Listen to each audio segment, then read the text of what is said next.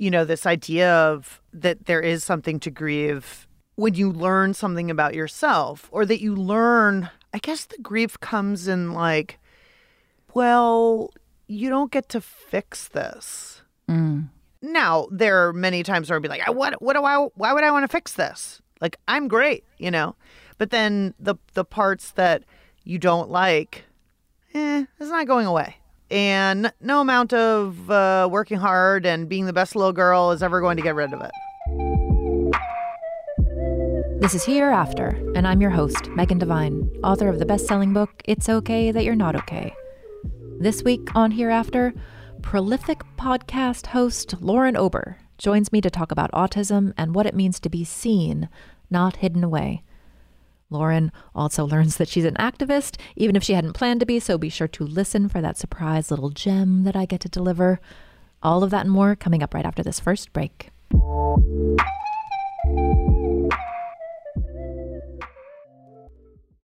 Like many of us, you might think identity theft will never happen to you. But consider this. There's a new identity theft victim every 3 seconds in the U.S. That's over 15 million people by the end of this year, equal to the populations of New York, Los Angeles, and Chicago combined. Even worse, identity theft victims often don't even know they're victims. That's why LifeLock Identity Theft Protection alerts you to identity threats, even the ones that don't show up on a credit report, like data breaches, fraudulent bank transactions, loan and credit card applications, and crimes committed in your name. If your identity is stolen, your own dedicated LifeLock US-based restoration specialist will work to fix it. LifeLock protects you in ways that you simply can't on your own. Join now and save up to 25% your first year at LifeLock.com/iHeart. That's LifeLock.com/iHeart to save up to 25%. Identity theft protection starts here. This is Amy Brown from 4 Things with Amy Brown. Today, Healthier is happening at CVS Health in more ways than you've ever seen. It's wellness destinations for seniors, including select locations with Oak Street Health and CVS Pharmacy. It's doctors, nurses, pharmacists, and everyone in between offering quality care and support virtually, in person, and on the phone. It's in-home evaluations through Signify Health and meeting mental health needs through Aetna. And those are just a few of the ways that Healthier is happening. To see more, visit cvshealth.com/healthier happens together. CVS Pharmacy, Oak Street Health, CVS Specialty, Signify Health, and Aetna are part of CVS Health. Eligibility and services vary by location and individual. Trinity School of Natural Health can help you be part of the fast-growing health and wellness industry. With an education that empowers communities, Trinity grads can change lives by applying natural health principles and techniques in holistic practices or stores selling nourishing health products. Offering 19 online programs that fit your busy schedule, you'll get training to help turn your passion into a career. Enroll today at trinityschool.org. That's trinityschool.org. Before we get started, one quick note. While we cover a lot of brain wiring territory in this episode, this show is not a substitute for skilled support or assessment with a licensed mental health provider.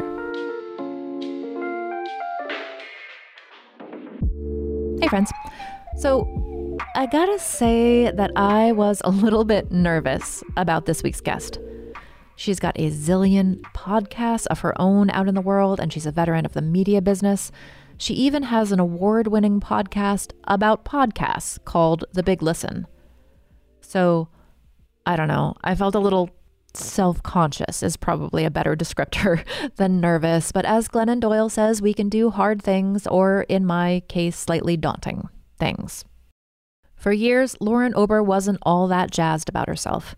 She was always getting in trouble. She had these weird sensory issues, and her anxiety was off the charts. Plus, as she says, socially, she just kind of sucked. She said that. I didn't say that. At 42, though, life just seemed harder for Lauren than it should have been. And then, in the middle of the pandemic, she found out why all of that stuff felt so hard for her. She was autistic.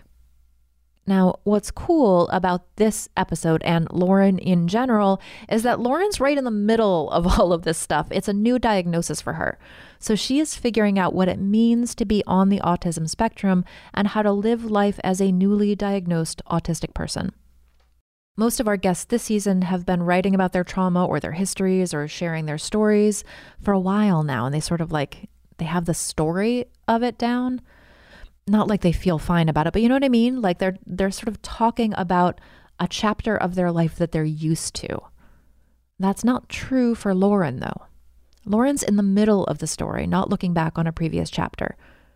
Her new podcast, The Loudest Girl in the World, is a real-time exploration of her new diagnosis and what it helps her understand about herself and her history. Now, the final episode of that podcast, The Loudest Girl in the World, comes out tomorrow, so you can binge the entire thing after you listen to our conversation here today.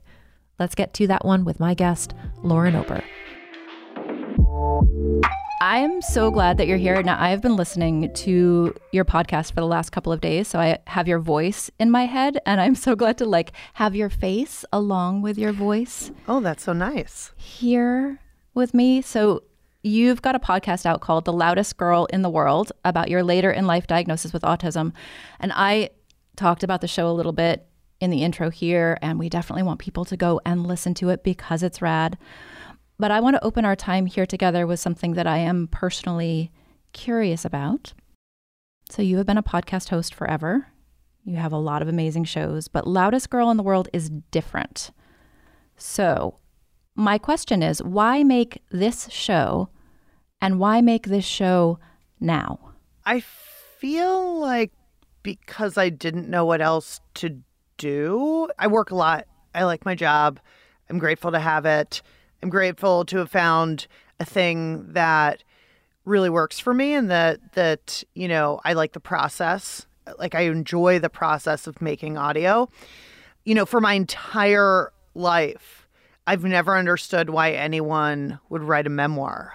Like, it seems awful. Like, what a terrible, why? It's awful. And that's basically what I ended up doing. And I don't know how I ended up doing that. I mean, I did an audio memoir, and I'm not sure, I think the sort of the why of it was that it felt like the only way that I could really process the change in the diagnosis and the sort of recalibration of my thinking about myself was to make it into a job, is to make it work. So if I went about it in a sort of systematic way, a process-oriented way, I would sort of uncover more than if I just, went to therapy and talked to my therapist and then maybe pretended like I hadn't gotten a diagnosis or not even really investigated what that meant for me, because I think that when you get a later in life diagnosis of autism or really any neurodivergent condition, you've been bumping along your life okay up until that point. And so you could just continue carrying on in the same fashion that you had been. But for me, I think it made sense to try to make work out of it. Also, when I was looking around for resources in the early days of my sort of my understanding of the diagnosis, I was like, there's nothing out here that is in my field that I do. Why not? And nothing really spoke to me. And there's lots of books, and there's endless, autism TikTok, autism Twitter, autism YouTube, like all of that exists. But all of those people are like 20 years younger than I am. And God love them for having a platform, but it's like not my platform. So I made a thing maybe for me, maybe as a, healing process for me. I don't know. It's one of those like supposedly fun things I'll never do again kind of situation. Like, this is all of what podcasting is a supposedly fun thing. Probably don't want to do it again. I love making radio. I love making audio. I love the format, but doing personal work is really exhausting and terrible, I think, for myself. Other people probably find it really great, but I've found it to be really agonizing. I mean, I have a very subtle presentation of autism. I don't need, I'm not getting work accommodations. I work from home. There's no one to accommodate me but me. And I think that, the hard thing is the going back in time, going back in history, and sort of thinking about yourself in the past, or thinking about difficulties that you've had, and thinking about the ways that all of that could have been eased, possibly, if you had more information about yourself and if the world were better equipped to handle difference. And so at least with a diagnosis, at least, I can keep my side of the street clean, right? The world isn't necessarily going to bend to me or other people with needs at the rate that people need change to happen. But at least I can be an advocate for myself because I have a word, but sort of understanding all of that and going through that whole, let me dive into the last 40 years of my life is very unfun, Yeah, I think that there's a lot of grief tied into that, right? I know a lot of people in their 40s and their 50s who are just now getting diagnoses, right? With myself, with ADHD and with dyscalculia, this makes everything make so much more sense. And a lot of people working through gender issues and identity. And there's so much of what you just described, so much grief in looking back, grief, my word, not your word, but looking back at my life could have been so much different if this had existed back then. Where does grief intersect with all of this for you?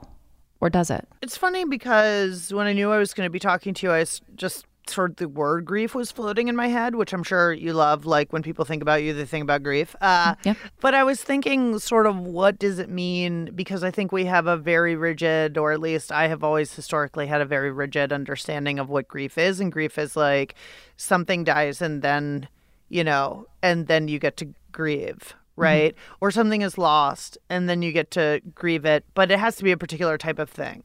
I was sitting in therapy, I was doing Zoom therapy, and then all of a sudden I got an email or a text that came through, the dearest restaurant I've ever, it's a place that I went to for more than a decade. There's a menu item named after me. I know everybody who works there. I know the owners. They've invited me over for holidays. It's where I met my ex-partner, who is dear to me now.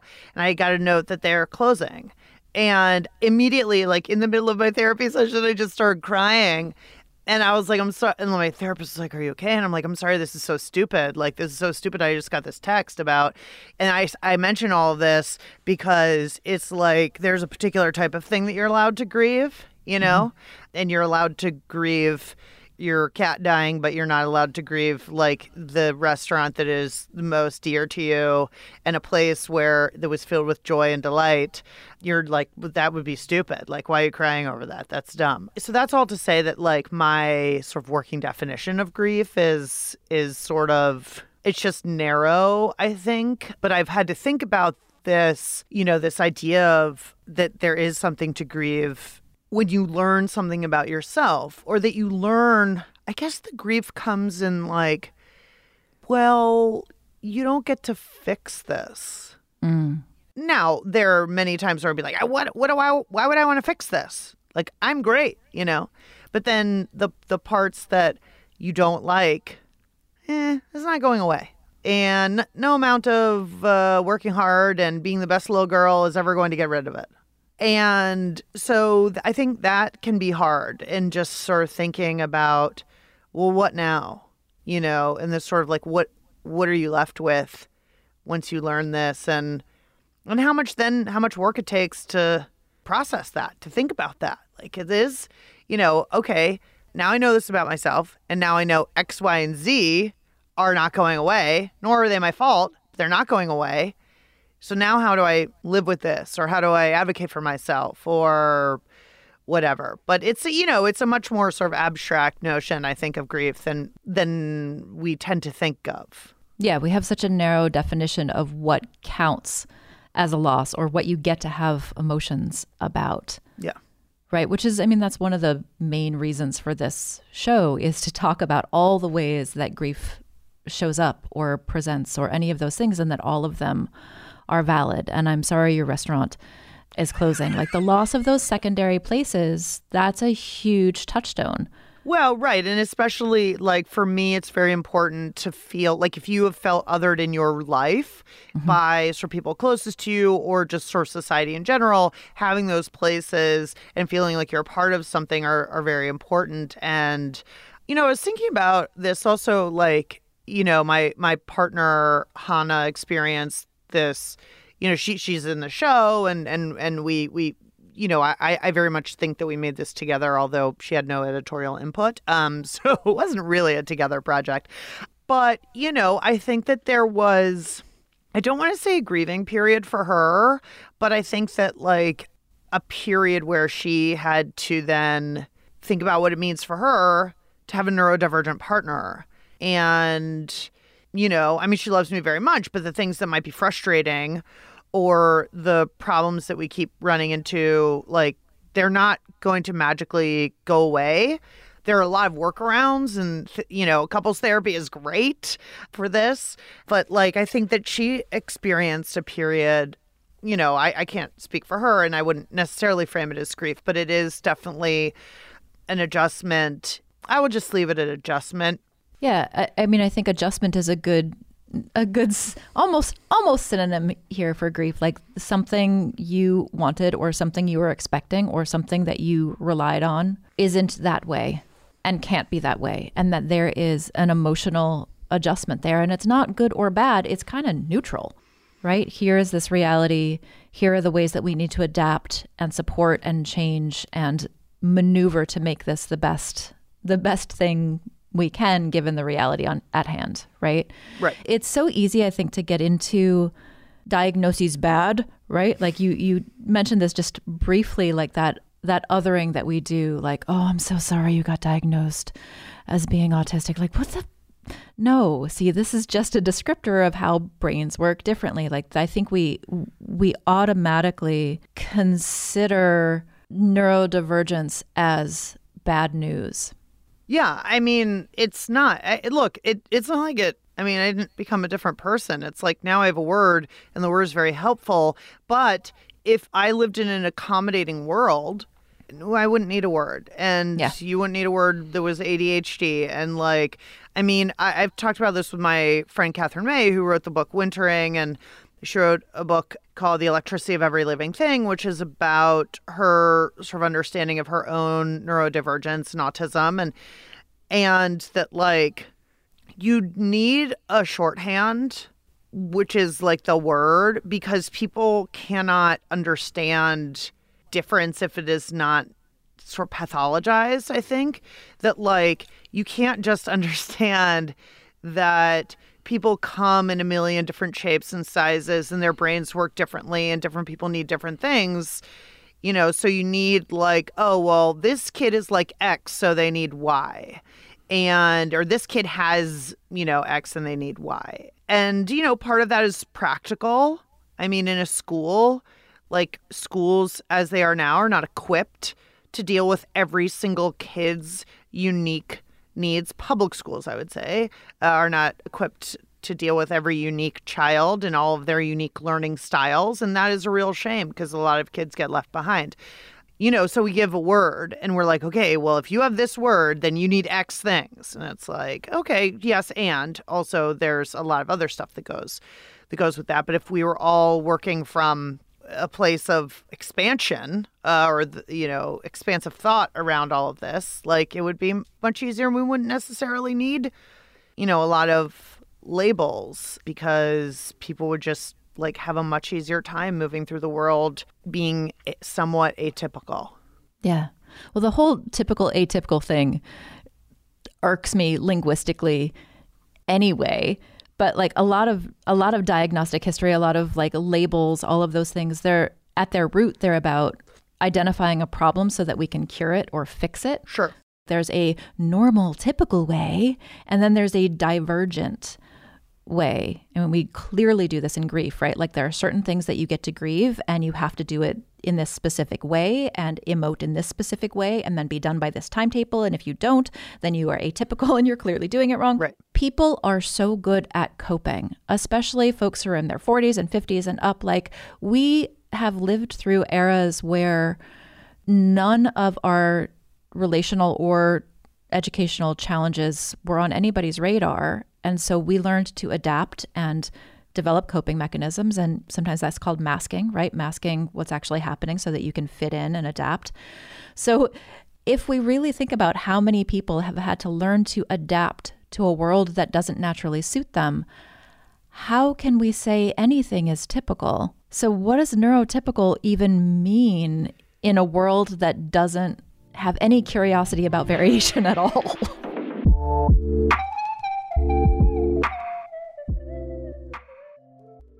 This is Amy Brown from 4 Things with Amy Brown. Today, healthier is happening at CVS Health in more ways than you've ever seen. It's wellness destinations for seniors, including select locations with Oak Street Health and CVS Pharmacy. It's doctors, nurses, pharmacists, and everyone in between offering quality care and support virtually, in person, and on the phone. It's in-home evaluations through Signify Health and meeting mental health needs through Aetna. And those are just a few of the ways that healthier is happening. To see more, visit cvshealth.com/healthier happens together. CVS Pharmacy, Oak Street Health, CVS Specialty, Signify Health, and Aetna are part of CVS Health. Eligibility and services vary by location and individual. Trinity School of Natural Health can help you be part of the fast-growing health and wellness industry.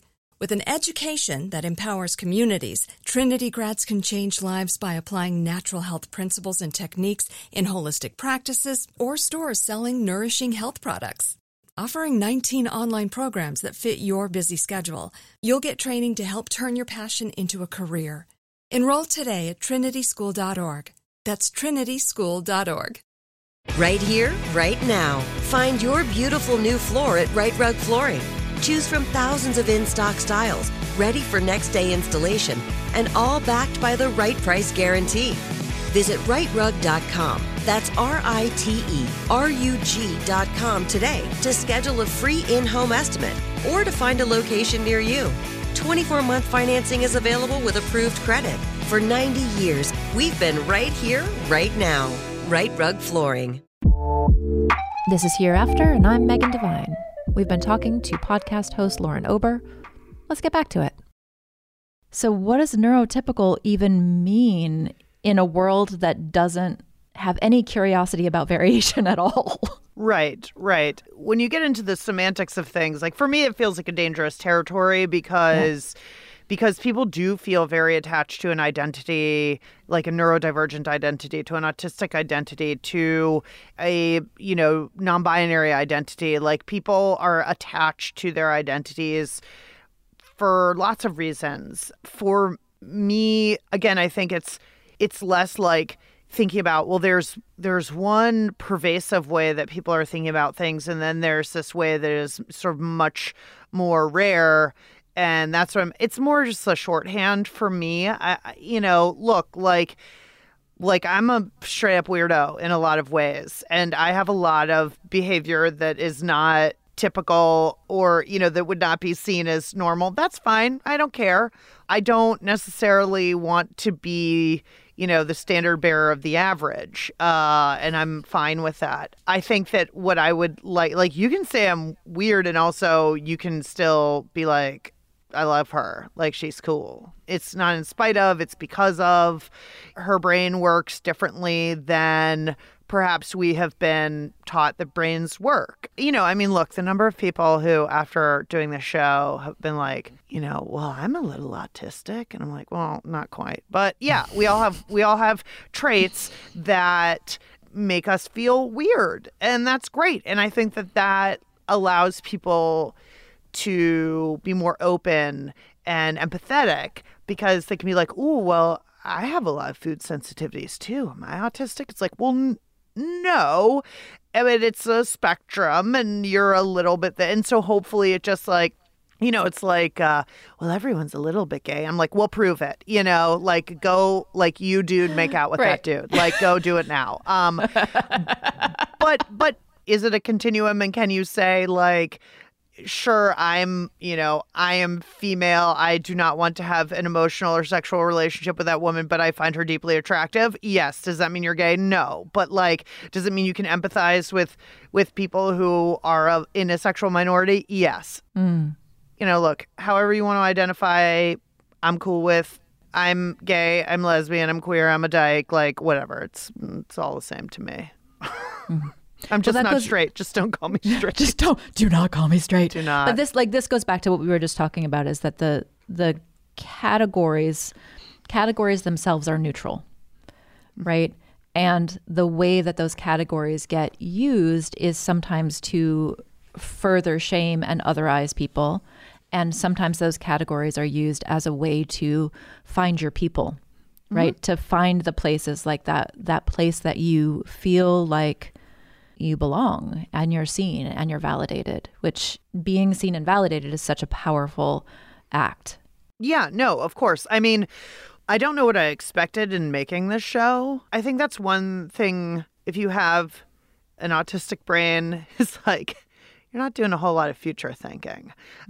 You're doing a lot of present work, but you're not necessarily thinking about like, well, how does this impact you down the road? And how are you going to think about it? And how are you going to feel? And it's like, no, I'm really enjoying this work right now. Like I'm really enjoying like writing, and I'm really enjoying talking to all the people, and I'm really enjoying the construction of it. And then you're like, oh, wait, like I'm going to end up getting a lot of email from people, and I'm going to end up getting a lot of DMs from people, and I'm going to end up getting a lot of, just people being like, you also have ADHD, or somebody being like, and I'm like, okay, thanks. Like armchair diagnoses. I'm like, thanks, Dr. Internet. or like people being like, you don't have to just be your diagnosis. And I'm like, I'm not. I'm good. Then that's just a couple of people. But then like I have had so many people feel exactly the way that I did, which is that like, oh yeah, sure, you found your people, and that like you got married, you had kids, you have a job that you love, but you hadn't never seen your experience reflected back at you, this very particular experience. And so, am I going to be best friends with those folks? No, but they know then that they are not, like one of one. So there is that solidarity there, whether or not we're in a tribe of people, or whether it's just like some person who made a show that you connect with, and you're like, okay, like maybe now I'm one of two, or that like, I don't know. I find that very gratifying because, for some people, like, okay, you come out as X, or you decide that you're X or whatever, and then you're like, I just want to be around all those people. And it's like, well, I have a pretty full life. And, although I do have an episode called Will You Be My Autistic Friend, where I'm like, I probably should make some autistic friends if I'm going to be this neurotype. But yeah, I probably lost the thread on your original comment or question, but so... Excuse my spinning out. But. You didn't actually. You stuck right to it, which is more than I can often do. But this leads me to a place that I wanted to go in the beginning, but we took off in another direction. So this idea of being seen versus not seen, right? Othered versus accepted. And there's an experience that you had as a kid that you talk about early on in the podcast as a talkative kid in a school system that really does not like talkative children. You tell a story in the podcast about being put in a box on Halloween. Yeah. Basically cut off from seeing or being seen during a Halloween school party. Can you tell me about that? Yeah, sure. Just a little background. I mean, I was constantly being punished in school for talking too much. And my report card always said, Lauren has a failure to maintain self-control, which like, wouldn't that be on any elementary schoolers report card? But anyway, I was often sent out of the classroom to sit in the hall by myself on the floor, or a couple of times my desk was put out in the hall. I don't know how you learn from a hallway, but that's where my desk was, or it was next to the teacher, or it was at the back of the classroom. So I was fairly known as a kid who was in trouble. But I never thought of myself as a bad kid, and my parents didn't think of me as a bad kid. It was just like a kid who talked too much, and it was up to the teachers to deal with it. And so one day in like my 6th grade year, and my teacher had basically taken what amounted to like a refrigerator box and cut one side off of it and cut the top off of it and sort of made this partition or like a screen, like a cardboard screen around my desk, and put my desk at the back of the classroom so that I couldn't see any of my classmates and they couldn't see me. I couldn't see the board or anything like that. And I remember this, it sort of burned into my brain because one of the days that I was in this box was Halloween, when we had our Halloween party, and I had dressed up as Pippi Longstocking, and you can't see, but I have ginger hair. And when I was younger, it was very, very bright red. And my mom had braided copper wire into it. And I really had just the sort of the most best costume. And, at a time, like on a day of all days, when you're supposed to be seen, you're like back in the back of the classroom, like with this box around you. I mean, the teacher may have taken it down for like the Halloween party, but for the most part, like I was just hidden. And it's humiliating. It's humiliating because there's deep shame in your parents experiencing your punishment. Or, now I'm taking on their emotions and I don't know what they felt at the time. But for me, I remember it sort of like I said, sort of burned into my brain as this, this shame, this deep shame. And, I don't think that in my sort of high school or college years, I ever gave it any thought. And then, when you become an adult, a responsible adult, and go to therapy, you're trying to understand why you feel like garbage about yourself for your entire life. And there has to be a root somewhere, So this image kept popping up for me. And I thought, wow, like actually sort of doing that type of separation is really damaging to a child. And when I tell teacher friends now, they're like, what? Like, Horrified, excuse me, yeah. what? What happened to you? And I also understand that, like, I have never been a teacher, like, in a classroom where I had to manage, a bunch of, screaming, like, 10-year-olds. I imagine it's very difficult. And if you have one child who's disruptive, like, that throws your whole system off. So I don't want to, like, punch the teacher in the face, but I'm also, like, I'm glad classroom management has come some way since the 80s. Yes, some ways in some classrooms. Of course. Yeah, I mean, there's a reality in there that you just mentioned, that the U.S. public educational system is a management issue, and that if there is somebody who is doing something that is difficult to manage in a group, you have to address it, right? So, like, what I hope has changed is that addressing those things that make hordes of 10-year-olds challenging to manage has sort of evolved past that into more support services and support for educators and all of these things.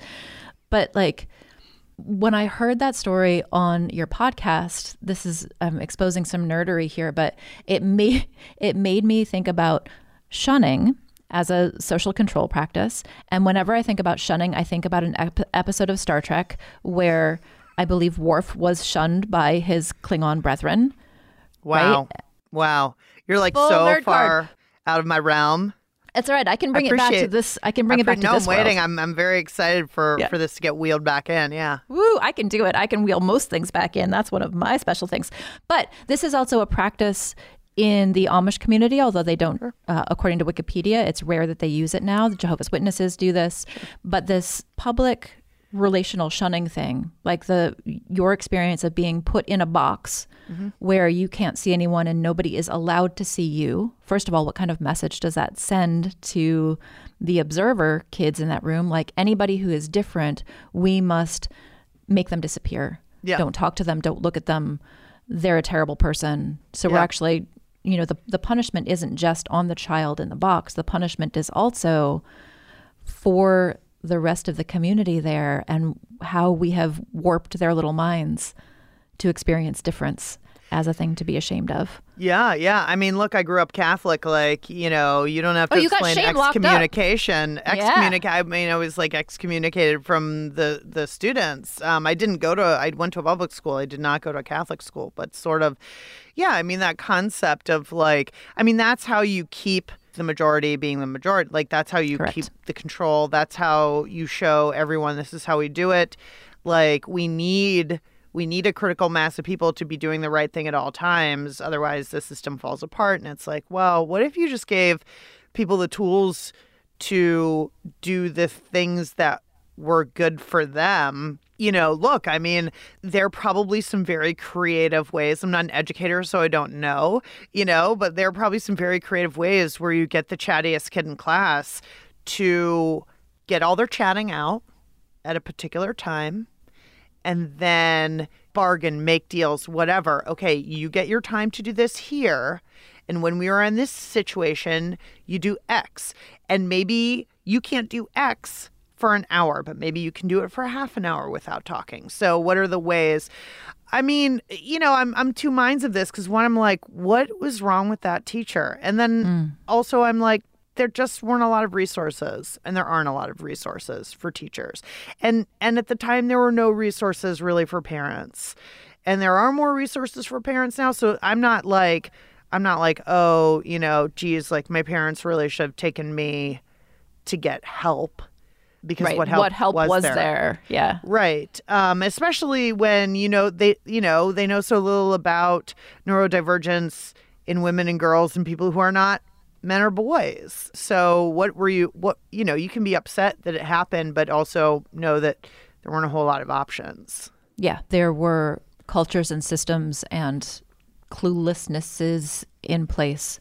And there still are, right? Like Sure. our goal here is to become more and more aware and more adaptive and more inclusive, and to start adopting practices that help people who don't fit into those must be managed situations cope with a situation that is discordant to the way that they work, right? Like that is a thing, right? Like, I understand that the way that you interact with the world is to talk, and we have a place for that. This right here is not the place for that. So how can you help yourself keep your words to yourself at this time? That is a very different approach than like, get into this box. Totally. Yeah. And, approaching people with sort of grace and kindness and accommodation a lot of times takes so much overriding of the things that you've learned and the ways that you have been parented or taught or whatever, or, it doesn't take into account your own trauma or your own things that you're bringing into it. If you have all the tools and you still don't do the right things, like, get out of here, Yeah.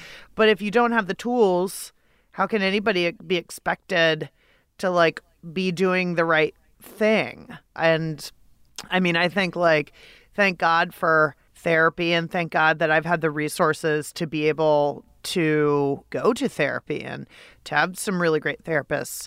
I mean, not an insubstantial cost, but like, if I'm working on the tools and I still fall to pieces, well, then that's on me. Yeah, it's an interesting collaborative way of looking at being human here. I want to go back to just one thing and then go into our discussion about like the collaborative act of being human. But like you mentioned it too when we were talking about your experience as a child. How do you not come out of an experience like that thinking that this is your fault, right? You mentioned that earlier, that, so much of your adult life was like internalized shame and I'm bad and why aren't things easier for me, and basically where am I failing? And I feel like that's a narrative that so many of us have, like an interior monologue of you're the one who's screwy. So, buck up and try harder. And that's certainly a message that we give people across, spectrum is maybe the wrong word to use here, but like, because I mean the spectrum of humanity. Yep. Right? Why are you failing the cultural storyline of happy, resilient, communicative, in a happy relationship? Like, we have this idea that anytime we're failing that cultural ideal, it's because of our own personal failings. And that really gets cemented in the ways that we talk about any kind of human difference or human difficulty. Yeah, I mean, I'm reading right now my buddy Alice Wong, who's an amazing disability justice warrior, has this fantastic new memoir out called The Year of the Tiger. And in it, this is sort of an idea that she talks a lot about. It's like, first of all, it's sort of deeply capitalist and ableist to be like, this is the one way of doing things. And if you're not doing it this way, then you're failing and you're not productive and you're not a good little citizen, making widgets for your nation, And I think that, in reading her book, it's very inspiring because it's like, no, I get to be how I want to be in the world. And there should be ways that I can do that are humane and that accommodate for me and for other people, and that I don't have to think of myself as bad or lesser than because I'm not doing the exact thing that everybody else is doing. And also I have my own way of doing things, and there are systems in place that allow me to do that and take into account the things that I need. I mean, it's weird, this sort of one size fits all American approach, especially given how the breadth and depth of the population in this country. It's like, why do we think that there's like one way to work, one way to go to school, one way to show up in the world as a friend, as a partner, as a this, as a that? It's like, it's so limiting. But so much of it, I don't know if it's like fear or the lack of creativity or curiosity that like puts us all in like, everybody has to be on the same track. And if you're not, you're this, you're bad. Like but it's so, I don't know. It's just like a really tiny way to live, I think. But then that's another thing to like feel bad about. I'm like, why do I feel shame about feeling shame? It's like, oh boy, just layers. The endless thought cycle. It's true. Yeah. It's true. Yeah. Yeah. But this is a really important point here, that we do sort of pop psychology, the APA, like we have this, there is one correct way. And the messaging that so many of us got and get is, if you are not that one correct accepted way, then you are the problem. Yeah. Right. And we see this anytime somebody is like upset about something or having feelings about something. It's like, well, no, look on the bright side and cheer yourself up. Or even like in the disability community in lots of different ways, it's like, have you tried broccoli? Right. Or like, if you just use these coping skills that I learned about on Google, then you could be normal like me. Like this like undercurrent of, yes, we celebrate diversity, but if you would just try X, Y, and Z, you could be a lot more like the masses, whoever the masses are. Right. Yeah, I mean, in Alice's book, she cites some research about, surveying people with physical disabilities, like, do you want to be different? And a lot of people are like, no, I'm good. I'm not the problem. The society is the problem, and culture is the problem, and then accessibility is the problem. It's not the person who has a different need than you is the problem. But it's also a thinking that like people want to be able to set themselves apart from people who are not like them, and being able to, look at anyone with a disability and be like, ooh, their lives are so hard. Like, oh, they must be so struggling so much, or they must like hate themselves, or ugh, thank God I'm not like that, and it's like, what do you know of those people? You don't know anything about anyone. Like, about yourself. About your own community. Like, everyone's got a sack of rocks and you can only see into yours. Like, and look, I mean, I'm talking as if like I'm some saint here. I am not. Like, I'm a deeply judgmental asshole a lot of the time. And you hear it, but also it's learned behavior in a lot of ways. It's a lot of learned behavior. It's a lot of how you've been treated, and you turn it on other people. It's like such basic, human psychology. It's almost embarrassing to mention. We're doing the best that we can, so at least I recognize when I'm a hypocrite. And that is the thing, right? Like, that is the thing. It's not about not being judgmental. Like, our brains are meant to assess, which is another word for judge, right? It's, are you aware of how you're using your instinctual judgment? Are you catching those things that being a human in this culture has taught you? Right? That this is the wrong way to be, or that this is something to be ashamed of. Like, can you interrupt that sort of subconscious process and say, oh, wait a second, I'm making an assessment or a judgment here. Is that really warranted? Is that really accurate? Can I be Right. curious about the person in front of me or curious about my own experience instead of making a judgment about it based on soaking up this culture that does not like any nuance? Yeah, I mean, there are certain things that like I will be immovable on in my judgment. Like you cannot wear white socks, straight men with a suit. Like you can't. You can't. So diving into this stuff and talking about how we as a culture, as a society handle difference, looking at your own history of, being an othered person and then learning things that make you think about that in different ways or understand it in different ways. Like it's a lot of stuff to absorb. Any sort of self-reflection, self-analysis, like that's a lot to absorb. And then you start reading like, other writing by folks with disabilities and like just start to see how, okay, this is totally me talking here, but like you start to see how mean the world is or how mean the world can feel. So 2 questions. 1, has the world felt mean to you doing this work? Because sometimes the world feels very mean to me, not mean to me personally, but the world is mean. And 2, regardless of your answer to question 1, what does hope look like for you if hope exists at all? So question 1. Okay, let me do, because I can only handle one question at a time. Yeah, Is do the it. world mean? I think that like mean implies intent, right? Like there's an intention to be cruel. And I think there are a lot of ways in which individual people exist in a state of cruelty, but I don't know that it comes from nothing. Is the world a mean place? Is the state a mean place? Like, I think in some ways, sure. I looked at so many videos of autistic people and other people with neurodevelopmental differences who are institutionalized, in the 50s. And that's like as like mean and brutal as it gets. It's really hard because there are a lot of people who probably worked in those facilities and thought that they were doing the best that they could with folks. And then you look at the ways in which people were experimented on against their will or against their knowledge or all of that stuff. And you're like, that seems like cruel and devious and evil, So I don't know. It's hard. Like, since I've done this project in my own life, like I've been met with mostly very warm feelings from my friends or people who I've, I knew in a former life or, I used to work with a million years ago or something, who have sort of come out of the woodwork and been very kind and very understanding and very interested and curious.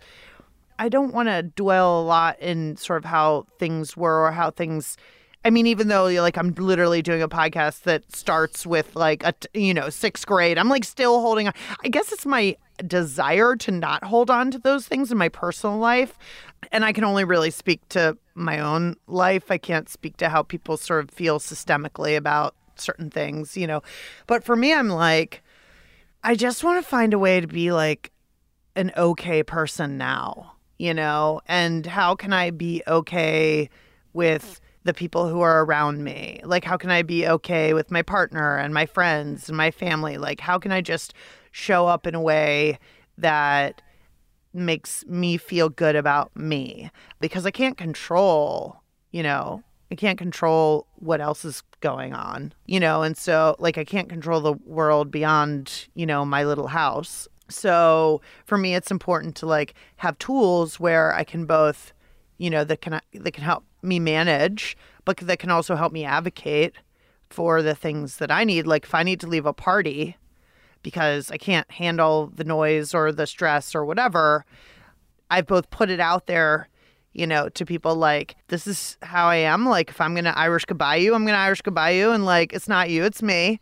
And that's fine. I can own that. But also you can be empathetic, My partner and I went to a wedding recently and like, we literally like said to the people, like, we're probably going to Irish goodbye you. And they're like, no. And we're like, yeah. Like, we'll pretend like we're going to come. Well, like I can say I'm going to say bye to you, but I'm not. I'm just going to leave. Level setting those expectations. Yep. Right. And I think like managing expectations and letting people know, but it's a two-way street, I think, And so I hope that that's what this podcast does, that people who are not autistic or neurodivergent listen to it as like, they're like, oh, right, like just one more way of being in the world. And I can respect that if somebody says that they need something different, or they need something less loud, or they need something, without any eggplant in it. Like, that's me. I'm sorry. That's just no eggplant. No eggplant for me. No eggplant for you. Noted. You kind of did answer both questions in a way. I forgot there was a second question about hope. Yeah. And I'm going to let you answer it even more if you want to. Also, where I heard you go with what you just said was like, I can control my sphere of things. And what I want in my sphere of things is for people to have some empathy and some interest and some curiosity in learning who I am and what I need for myself. Yeah. And that we can sort of co-build these relationship systems, these ecosystems where we're curious about differences and we respect the needs of others and ourselves. Yeah. I mean, look, when I first got the diagnosis and I was like really just steeping in it, I was like, I need a wide berth. Like, I need a very wide berth. Like, everyone around me just needs to, like, accept everything. And, like, you just need to understand, because now I understand this about myself. And, like, if I show up late to your dinner party, it's not because I don't like you. It's just, I can't deal with time management. I mean, my partner and I ended up having a lot of conflict around that time because I was just like, I can't be accountable for anything. Like, I just need to be me, And that's not how a partnership works. But also, I think it was just a real desire to like, oh, now that I know this thing about myself, I need everybody else to like get with the program. And it's like, okay, well, people aren't going to just get with the program. As much as I have a real like extreme anxiety/phobia of sitting in a window seat in an airplane. And it's a relatively new anxiety that I learned one time where I was sat in the window seat and had a panic attack such that I told the flight attendant that I needed to be taken off the plane unless I got my seat changed. Like, I was fully in panic mode. And luckily, some very nice gentleman next to me was like, it's okay. Like, I'll just switch with you. It's no big deal. And so as much as I would like to be able to just say, if my ticket says you're in the window, I could just say to the flight attendant, hey, I'm autistic. I can't really manage window seats. And they'd be like, super, like, we'll switch you at the end, and have it be like a very frictionless interaction. That would be my dream, but it isn't my dream. I mean, it's not a reality. I feel like you did answer the question about hope, even if the word hope is a strange package. And I honestly, this is why hope is a theme for this season, because I think that the word hope is a strange package. And, the things that you want for yourself, the things that you describe that you want for yourself and for the people you care about sounds very hopeful, right? Like something to move into. Yeah, I feel very much like I'm a closet optimist, like don't tell anyone, but I am. And so, I really do have that sort of ridiculous maxim of, as I live, I hope kind of in my brain. To me, what that is resilience, and it's grit, and it's like clawing towards something better. And look, I'm never going to be an activist. Like, I'm not going to be an activist like my friend Alice Wong, and I'm not going to be an activist like so many like amazing people who've, blazed trails and made our world a better place. But like, I feel like as showing up as a person who can articulate a particular way of being, and hopefully people will see that like these words that we have aren't that scary, or the things that we think about ability or disability, they aren't necessarily true, and I always live in hope that like I personally like have a less stressful, a life with less friction, and that things are just easier. And a lot of that work is me, and a lot of it is is the world. What I can do is like, I can manage my little house, I can manage my little friendships, I can manage my little neighborhood interactions, like I can manage how I show up in the world. I want to treat people in as sort of Pollyanna-ish as this sounds, like how I would like to, be treated, and model that behavior to the extent that I can in my, my personal, professional relationships. But, it's a process. That's why we pay therapists. And the therapist, thank you.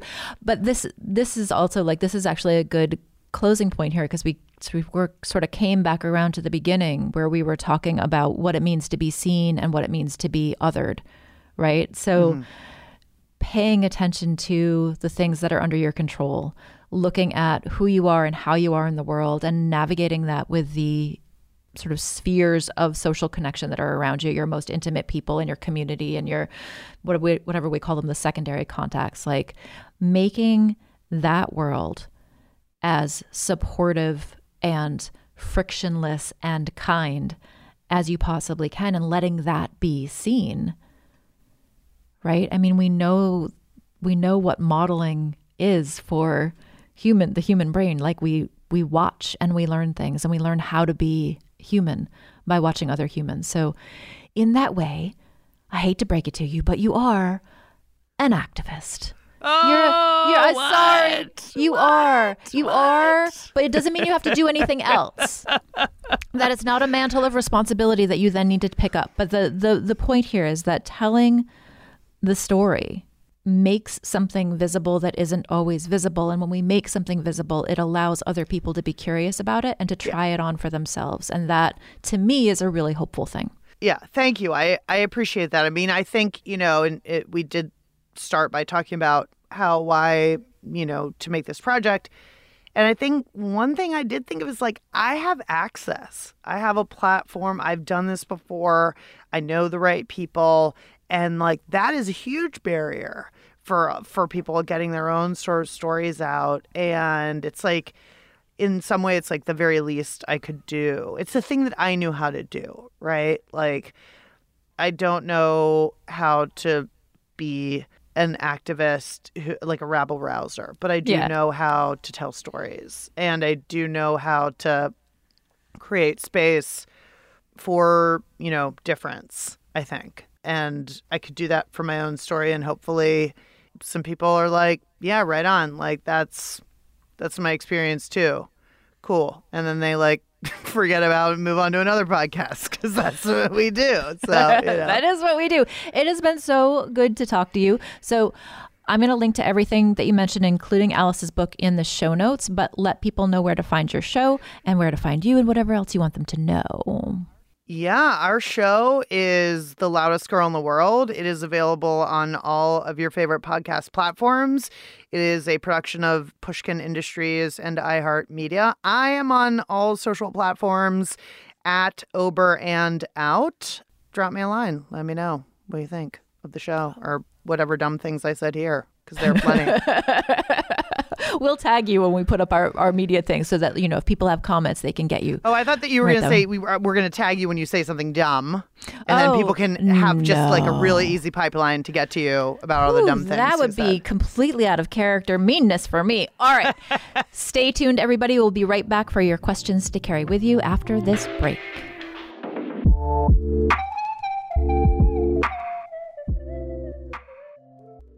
This is Amy Brown from 4 Things with Amy Brown. Today, healthier is happening at CVS Health in more ways than you've ever seen. It's wellness destinations for seniors, including select locations with Oak Street Health and CVS Pharmacy. It's doctors, nurses, pharmacists, and everyone in between offering quality care and support virtually, in person, and on the phone. It's in-home evaluations through Signify Health and meeting mental health needs through Aetna. And those are just a few of the ways that healthier is happening. To see more, visit cvshealth.com/healthier happens together. CVS Pharmacy, Oak Street Health, CVS Specialty, Signify Health, and Aetna are part of CVS Health. Eligibility and services vary by location and individual. Trinity School of Natural Health can help you be part of the fast-growing health and wellness industry. With an education that empowers communities, Trinity grads can change lives by applying natural health principles and techniques in holistic practices or stores selling nourishing health products. Offering 19 online programs that fit your busy schedule, you'll get training to help turn your passion into a career. Enroll today at trinityschool.org. That's trinityschool.org. Right here, right now. Find your beautiful new floor at Right Rug Flooring. Choose from thousands of in-stock styles, ready for next day installation, and all backed by the right price guarantee. Visit rightrug.com. That's RITERUG.com today to schedule a free in-home estimate or to find a location near you. 24-month financing is available with approved credit. For 90 years, we've been right here, right now. Right Rug Flooring. Hey, before we get to your questions to carry with you this week, I want to tell you about a new clinical training starting this December.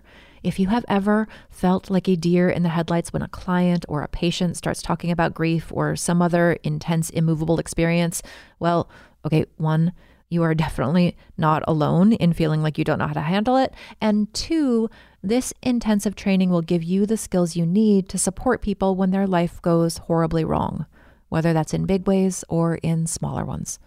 All of the information about this training with me is at megandevine.co. Registration is open right now. And for real, this is not a marketing ploy, but class size is really limited. It's open to only 48 people, and I know that more than half of those spots are already gone. So if you want in, check it out now, megandevine.co. All right, now to your questions to carry with you until we meet again. This season has a running theme, and it is more obvious in some episodes than others. This season is all about hope, finding it, losing it, redefining it, and fighting for it. And you know what I really loved in this episode? Lauren couldn't really get into the concept of hope. It wasn't really a thing that she understood or that she felt like was sort of available to her. What she did say is she is, quote, clawing towards something better. Clawing towards something better. I think that's often the best thing available to us, right? With everything going on, with all of the friction points and the hardships and the small, beautiful things going away, like the favorite restaurant that Laura mentioned, clawing towards something better for yourself and the people in your life, I think that's the most radical hope option we have. To want something better and to fight for it. What stuck with you from this episode today? What parts made you think about your own childhood, the places of friction in your life, or your own brain wiring in new or different ways? Everybody's going to take something different from today's show, but I do hope you found something to hold on to. Hope really is a crowdsourced thing. Talking about all of this stuff helps. So I hope this conversation encourages you to have your own conversations about difficult things in your own life. If it does, I want to hear about it. Check out Refuge in Grief on Instagram or Here After Pod on TikTok to see video clips from this show and leave your thoughts in the comments on those posts. That's a good way to be in touch with me. Also, be sure to tag me in your conversation starting posts on your own social accounts. Use the hashtag Here After Pod on all the platforms. That's how I can find you. The whole team loves to see where this show takes you. If you want to tell us how today's show felt for you, or you have a request or a question for upcoming explorations of difficult things, give us a call at 323-643-3768 and leave a voicemail. If you missed it, you can find the number in the show notes or visit megandevine.co. If you'd rather send an email, you can do that too, right on the website, megandevine.co. We want to hear from you. I want to hear from you. This show, this world, needs your voice. Together we can make things better, even when they can't be made right. If you like the show, please remember to subscribe wherever you get your podcasts, leave a review so other people take a chance on the show and listen, and tell your friends. Tell everybody. It's going to take all of us to make this a much more beautiful and communicative world. Want more hereafter? Grief education doesn't just belong to end-of-life issues. As my dad says, daily life is full of everyday grief that we don't call grief. Learning how to talk about all that without cliches or platitudes or dismissive statements is an important skill for everyone, especially if you're in any of the helping professions. If you are in the helping professions, you can join me for a 6-month training intensive to learn ways to be truly helpful to your clients and your patients and your colleagues. There are only a handful of spots left, so check out megandevine.co for details. Hereafter with Megan Devine is written and produced by me, Megan Devine. Executive producer is Amy Brown. Co-produced by Elizabeth Fazio. Logistical and social media support from Micah. Edited by Houston Tilley. And music provided by Wave Crush. Background noise today provided by children playing laser tag outside my window. This is Amy Brown from 4 Things with Amy Brown. Today, healthier is happening at CVS Health in more ways than you've ever seen. It's wellness destinations for seniors, including select locations with Oak Street Health and CVS Pharmacy. It's doctors, nurses, pharmacists, and everyone in between offering quality care and support virtually, in person, and on the phone. It's in-home evaluations through Signify Health and meeting mental health needs through Aetna. And those are just a few of the ways that healthier is happening. To see more, visit cvshealth.com/healthier happens together. CVS Pharmacy, Oak Street Health, CVS Specialty, Signify Health, and Aetna are part of CVS Health. Eligibility and services vary by location and individual. Trinity School of Natural Health can help you be part of the fast-growing health and wellness industry. With an education that empowers communities, Trinity grads can change lives by applying natural health principles and techniques in holistic practices or stores selling nourishing health products. Offering 19 online programs that fit your busy schedule, you'll get training to help turn your passion into a career. Enroll today at trinityschool.org. That's trinityschool.org. Right here, right now. Find your beautiful new floor at Right Rug Flooring. Choose from thousands of in-stock styles, ready for next day installation, and all backed by the right price guarantee. Visit rightrug.com. That's RITERUG.com today to schedule a free in-home estimate or to find a location near you. 24-month financing is available with approved credit. For 90 years, we've been right here, right now. Right Rug Flooring.